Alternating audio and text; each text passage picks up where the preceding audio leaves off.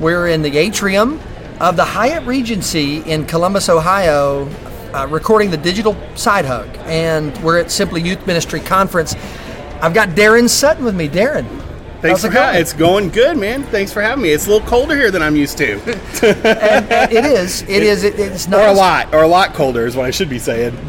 But at least it's not snow covered. Well, yes, but where I come from, there is no such thing as snow. So the fact that there's a little snow in the parking lot is totally freaking me out right now. That's great. Well, if this had happened last week, the conference, I don't know that any of us would be here. Would be able to even be here right no now. Kidding. Darren, tell us who you are, where you work, what you do. Sure. My name's Darren Sutton. I'm a youth pastor in the trenches of ministry in Corpus Christi, Texas. Been in student ministry for 26 years. And I know I sound much younger than I am. and so right now I serve a little congregation in Corpus called Destination Point. I do a lot of global student ministry work. So we have a podcast that we do for parents of teenagers. I have written some books. I'm here at the Simply Youth Ministry Conference to do some speaking and some teaching workshops and stuff like that. So, and I was going to ask you about both of those things, the podcast and your book. We'll talk about your book a little bit in a minute. The podcast, when I realized that you did that, it's called Millennium Influence. Millennial Influence. Millennial Influence with 2 L's and 2 N's, and you can go on iTunes. Yeah, let me just tell you, we didn't really think through the whole naming of it. Like, who can spell this, right? You can actually find it through my podcast, MI Podcast. Okay, got or it. if you are on iTunes, you can search my name, Darren Sutton, and it'll come up. So, and there's hundreds of episodes. It's designed to help parents of teenagers do what they do. That's exactly right. It's a short, usually 15 minutes or less, just a little short show that you could listen to between your house and your place of work, on your way to work or on your way home. And it's just what we try to do are real practical ideas for keeping the lines of communication open between moms and dads and their teenage kids. Well, and you, I noticed 2 years ago was the last podcast that is live. Right. Have you stopped doing it? Or no? I'm glad you asked that. No, not at all. We actually, our producer had some family issues. Her husband got ill. He passed away, and so we've just been trying to give her some time to regroup. And you can still access all the archives. Right. We will be recording again live by the end of the year. Okay. And being putting up all new stuff. So. And it's really practical stuff for parents. And we hope to so. Deal with teens. We try to make it practical. Well, I read through the titles and thought this is good stuff. This is in the trenches kind of stuff. Thank you. Well, you know why that is, because I have 3 teenagers in my house, so I'm really just talking about issues I'm facing myself. Right, it's really kind of commiserating. You're you're constantly in the trenches, whether at work or at home. Yeah, exactly. Well, the director of the conference here, Jason Ostrander, recommended that I talk with you, and when he said, you got to talk to this guy. He called you an in the trenches youth ministry warrior. And I know you're part of the In the Trenches team for what Simply Youth Ministry Conference does. Right. What does that mean to be a part of the In the Trenches team? Yeah, well, the Simply Youth Ministry Conference kind of has a personality and identity that's a little different than most youth worker conferences, because it's by youth workers for youth workers. And so what the folks at Simply Youth Ministry have done is they've gathered, 300 or 400 folks who are in the trenches doing youth ministry day to day, and they've said, partner with us, come alongside us, and help us define and decide what the conference is year to year so that we can better impact folks who are actually in the trenches doing the work. And so that's been an awesome honor. So what does that look like? Talk me through that process. You see something in your youth group or even in your home that starts to bubble up, and you're like, man, I'm seeing this in the lives of all these families. Right. What do you do with that next? Yeah, well, once a year, group will have folks from the IT3 team and the trenches team come out, and we'll just start planning, dreaming, designing what the conference looks like, what kind of workshops we offer, how we make personal connections. One thing that sets Simply apart from a lot of other youth ministry conferences is just the connection, the relational element that we find here. And that really is because we're using youth workers to make that connection.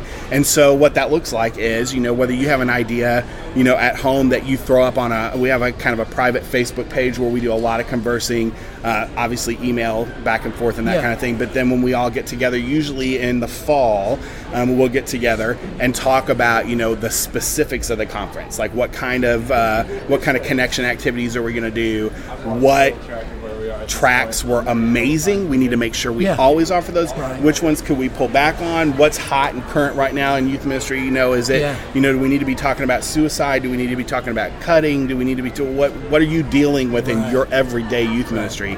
And I love that because youth workers deal with a lot of the same stuff, and when people are up in an ivory tower trying to figure out what it is we actually are doing, sometimes they miss the mark. And so I love that about Simply, that they include youth workers who are actually doing the work in helping to plan the conference. Well, and they bring you guys in as fully invested parts of the team. And so when they say to everybody at the conference, thousands of people here, go fill out our survey, they may get 10% return on that.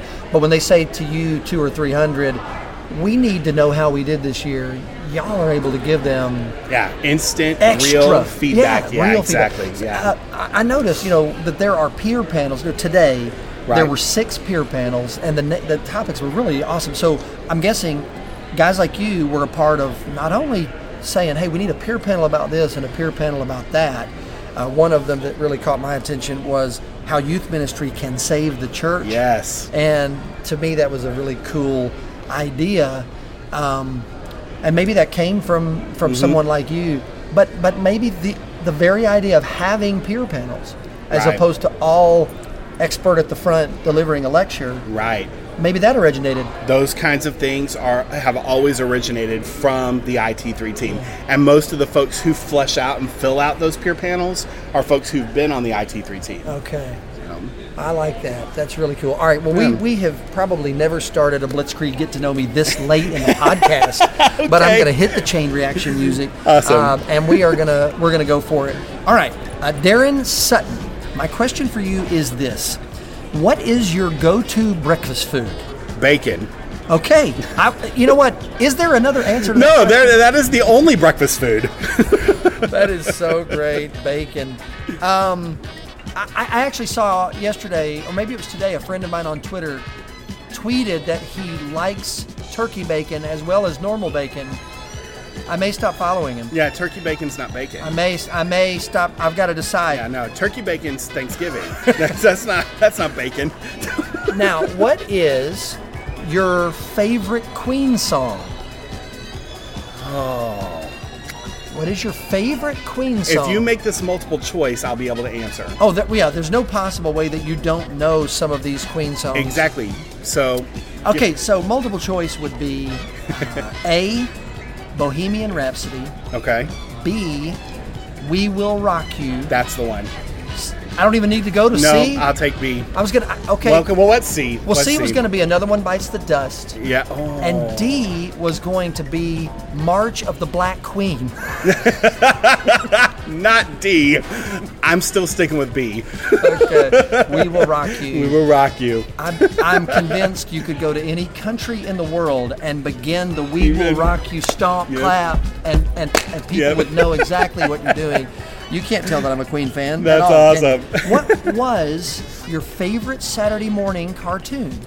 Oh, probably Roadrunner, although Tom and Jerry comes in a close second. Okay. Oh, Speed Racer. Yes. Speed Racer, it trumps them all. Okay, so, Speed, yes. Excellent. I was in love with Trixie. There's a button in front of you. Yes. If you press the button, you must sleep in your car every weeknight, okay? Monday through Friday nights you spend in your car. Okay. Actually, let's say Sunday night through Thursday night. Okay. On the weekends, you don't have to sleep in your car, but the other 5 nights you do. That is if you press the button. If you don't press the button, you may not get in a car except on the weekends. Oh, no, I totally pressed the button. You press the button. I sleep in the car. Yeah, because you're not going to ride a bike to work. Look at this body. Does it look like I'm a bike rider? Come on. Yeah, no. Give me automated transportation, please. Okay. I can sleep anywhere. So you press the button Sleep in your car 5 nights a week. Press the button. Finally, Morris Gregoire has a Facebook page that I love. He sponsors the show. Asking Can Be Fun is the name of the Facebook page. Okay. Some great discussion starters. The question for you is, do you consider yourself a connoisseur of anything? Ice cream. A connoisseur of ice cream? I'm going to tell you the reason I am in Columbus right now is because Jenny's Splendid Ice Cream is headquartered in Columbus. I've never even heard of Jenny's. Don't talk to me anymore. We're done. This interview is over. Podcast is over, ladies and gentlemen. Jenny's Ice Cream is hands down the best ice cream ever in the universe, and you can only get it for real in Columbus. I've had it mail ordered to me in Texas. Wow. I'm telling you, it's the best stuff ever. So how close is it to the Hyatt Regency? It's less than a block, and I've had it every day since I've been here. I can walk to it? Yes, it's in the North Market. Have you been to the North Market yet? No, never. Dude, you got to go to the North Market. It's awesome. But the first thing you run into when you walk into the North Market is Jenny's Ice Cream.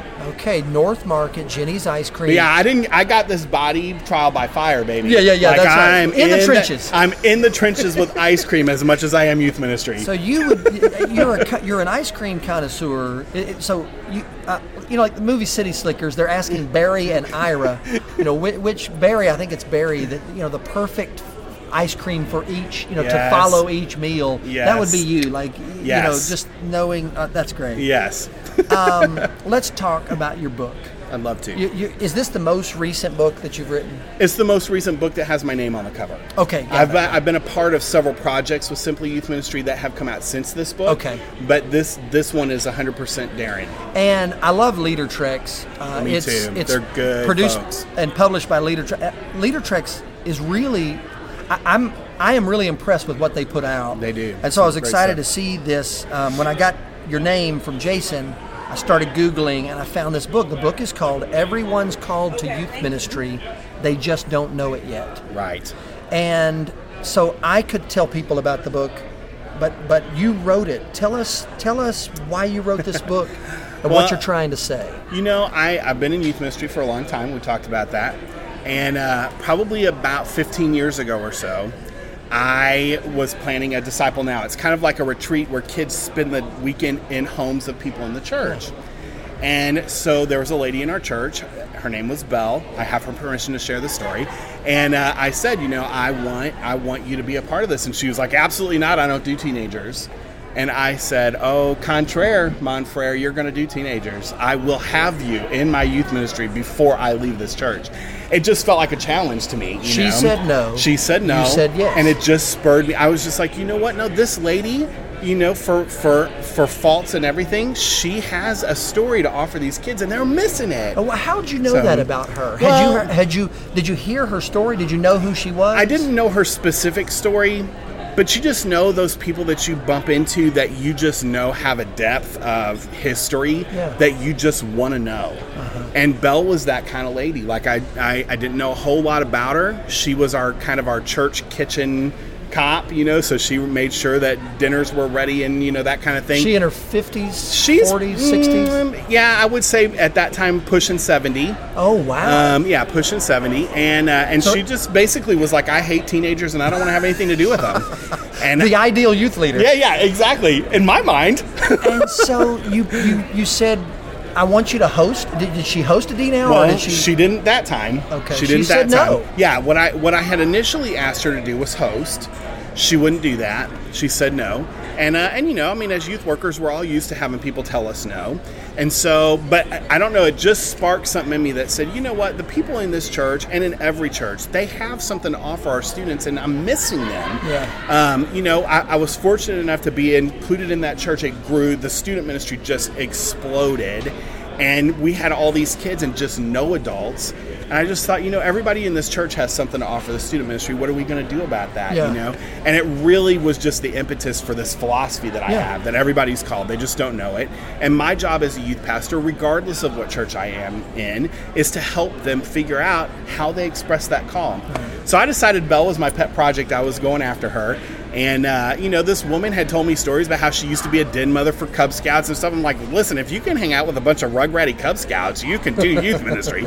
So, over the course of time, I basically just wore her down until finally she host-homed for 7th grade boys, of all people, for the last disciple now of my career in that church. Was she a part of a pillow fight?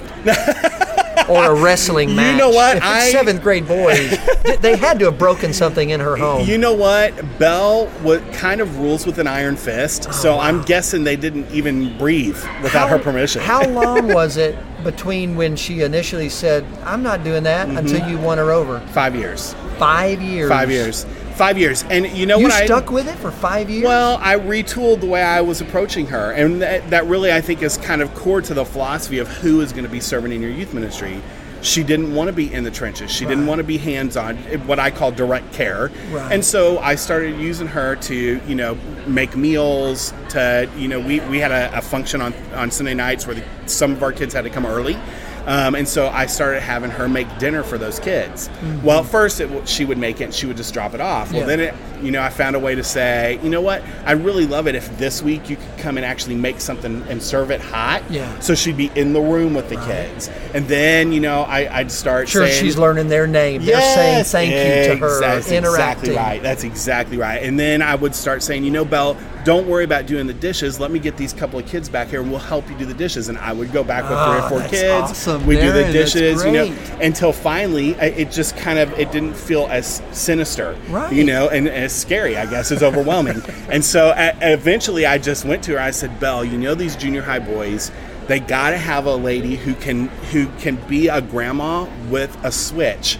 Yeah. I don't know if you had a grandma like that, but my grandma, like if we got out of line, we'd snap off something from the peach tree and she'd beat the fire out of us, And I said, I need a grandma, but I need a grandma who can control. Yeah. And so she was like, all right, I'll do it. And she loved it. And those boys loved her. They clung on to her. And so, but it started with her telling me no, and then me finding ways to kind of get her, rubbing up against students in a way that wasn't so intimidating. So you saw something in her that maybe she didn't see in herself. Exactly. You make the pitch, she says no and shuts it down. You start imagining, okay, how can I retool this? What could I pull her into that would be less intimidating? And then you get her to that point where the next thing you know, they're loving her. She's pouring into their lives. A connection is made. You call these people in your book sleeper leaders, right? Because kind of like that. A sleeper team is the team that you think they're going to mail it in. Mm-hmm. They got no chance to win the league, and they come out of nowhere and surprise you. Exactly. And are there other stories of sleeper leaders that you've seen over the years? Like you mentioned, is Belle the one that you said was 110 when you met her? No, that was actually Luberta. Yeah, you can usually tell by their names, like what generation they're from. Yes. But Luberta, actually, we had to cancel an event because of weather. This was actually before my philosophy on this everyone's called thing was really fully fleshed out. But Luberta, we canceled an event due to weather. I was at the senior adult luncheon, having lunch and talking to the ladies, whatever, and we were talking about canceling this event. And Luberta, out of the clear blue sky, just gives me this suggestion for an event I'd never heard of. And I said, well, tell me about that, Luberta. And she starts fleshing it out. I'm like, that's really cool. I said, why don't you be in charge of that for me? And she was like, okay. Did Luberta invent the lock-in? No, the devil invented the lock-in. But it was just a great idea. And I asked her to kind of sign on with me because I'd never done it before. And she loved it. And I'm going to tell you, from that minute on, she was fully invested in the student ministry. At 94, drove us in a church van to camp 5 states away.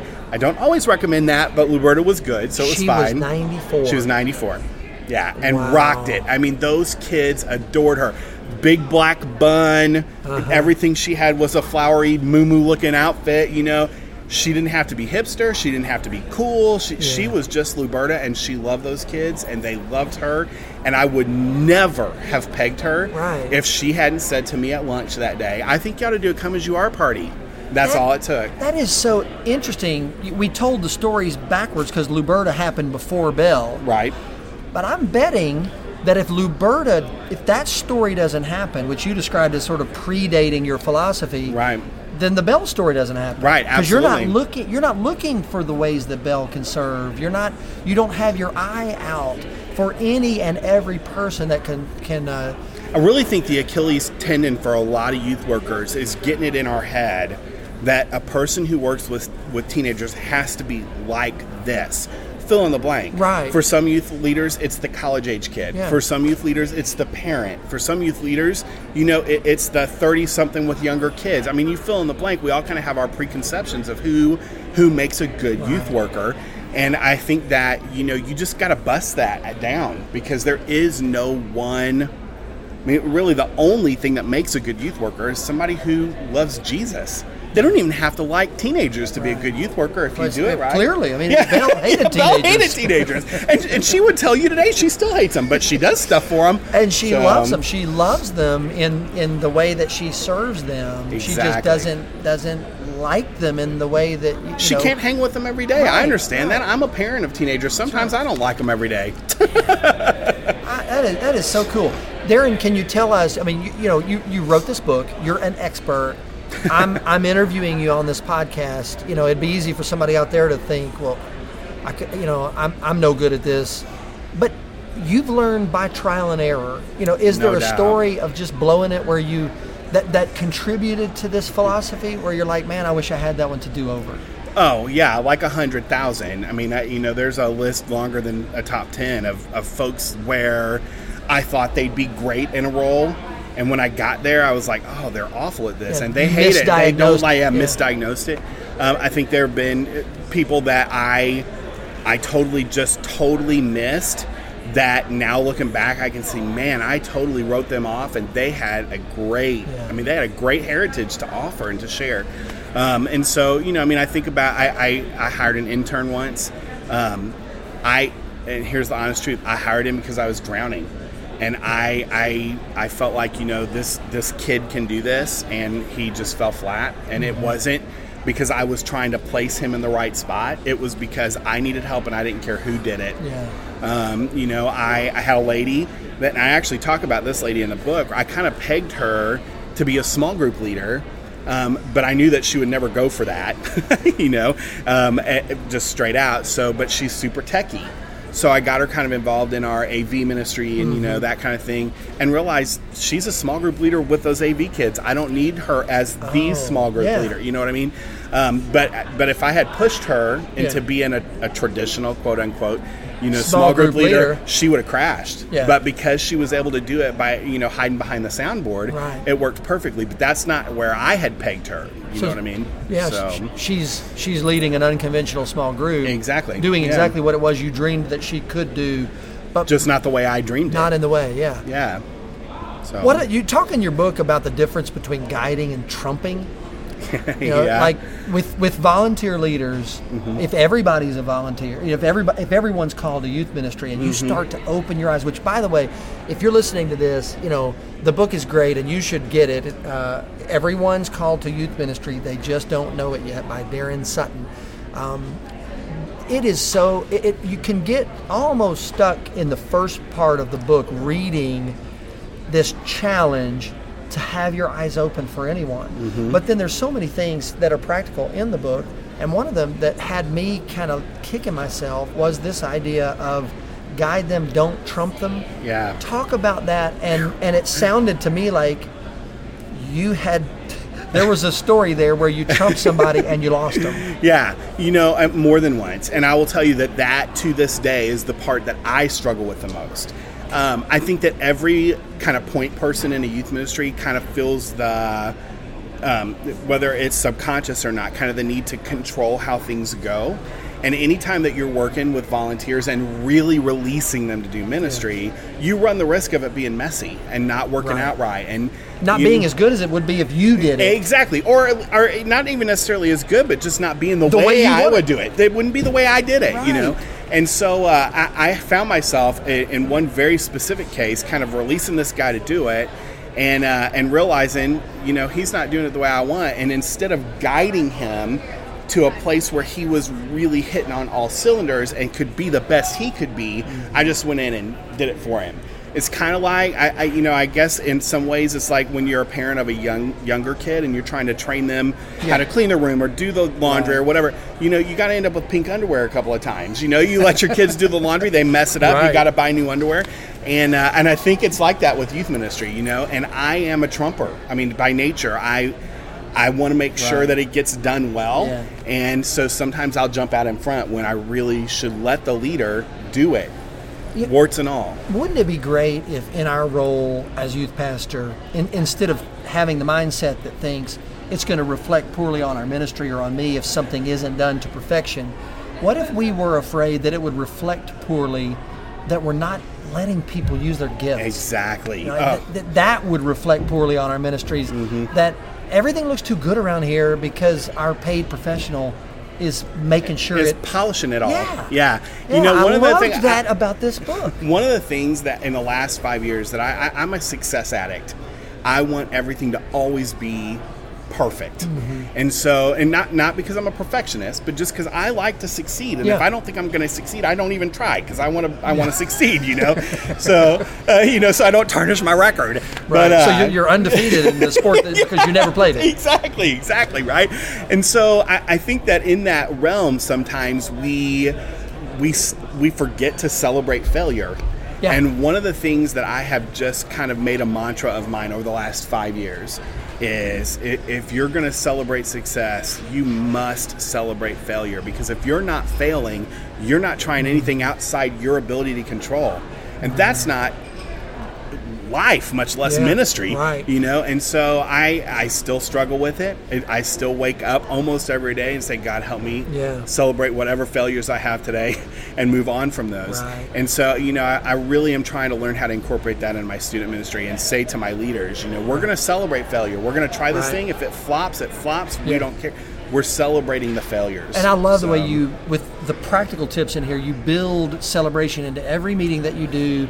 And I love that idea that you say, Jenny had an awesome, Bible study with some high school girls, and Billy, tried to have a movie night at his house, and nobody came, and he even got some tweets making fun of him. But you know what? Good grief, Billy is giving it all he's got, this leader, and putting his heart out there and using his gifts.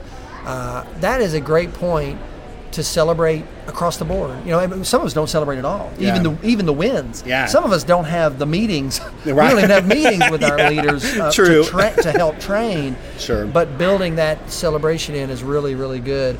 I want to talk about one more thing, and that is thinking about this idea that everyone's called to this. I can't hear that without thinking about Deuteronomy 6. Okay. And the biblical idea that for the Hebrews, the role, this thing called faith and,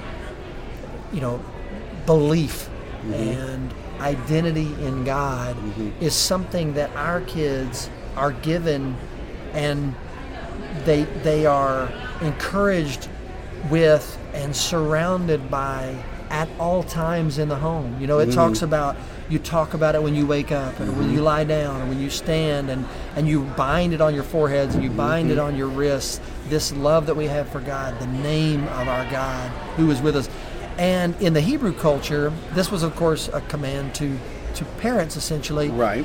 But the connotation is, where are you going to go in this community where you don't, where young people aren't growing up with pictures of devotion to God in their life? And so I read this book with a couple of people in mind. Some people at my church that are essentially allergic to teenagers. Sure. who I have had to basically, actually give up on trying to get them directly involved in the lives of students. Sure. Because of circumstances beyond my control.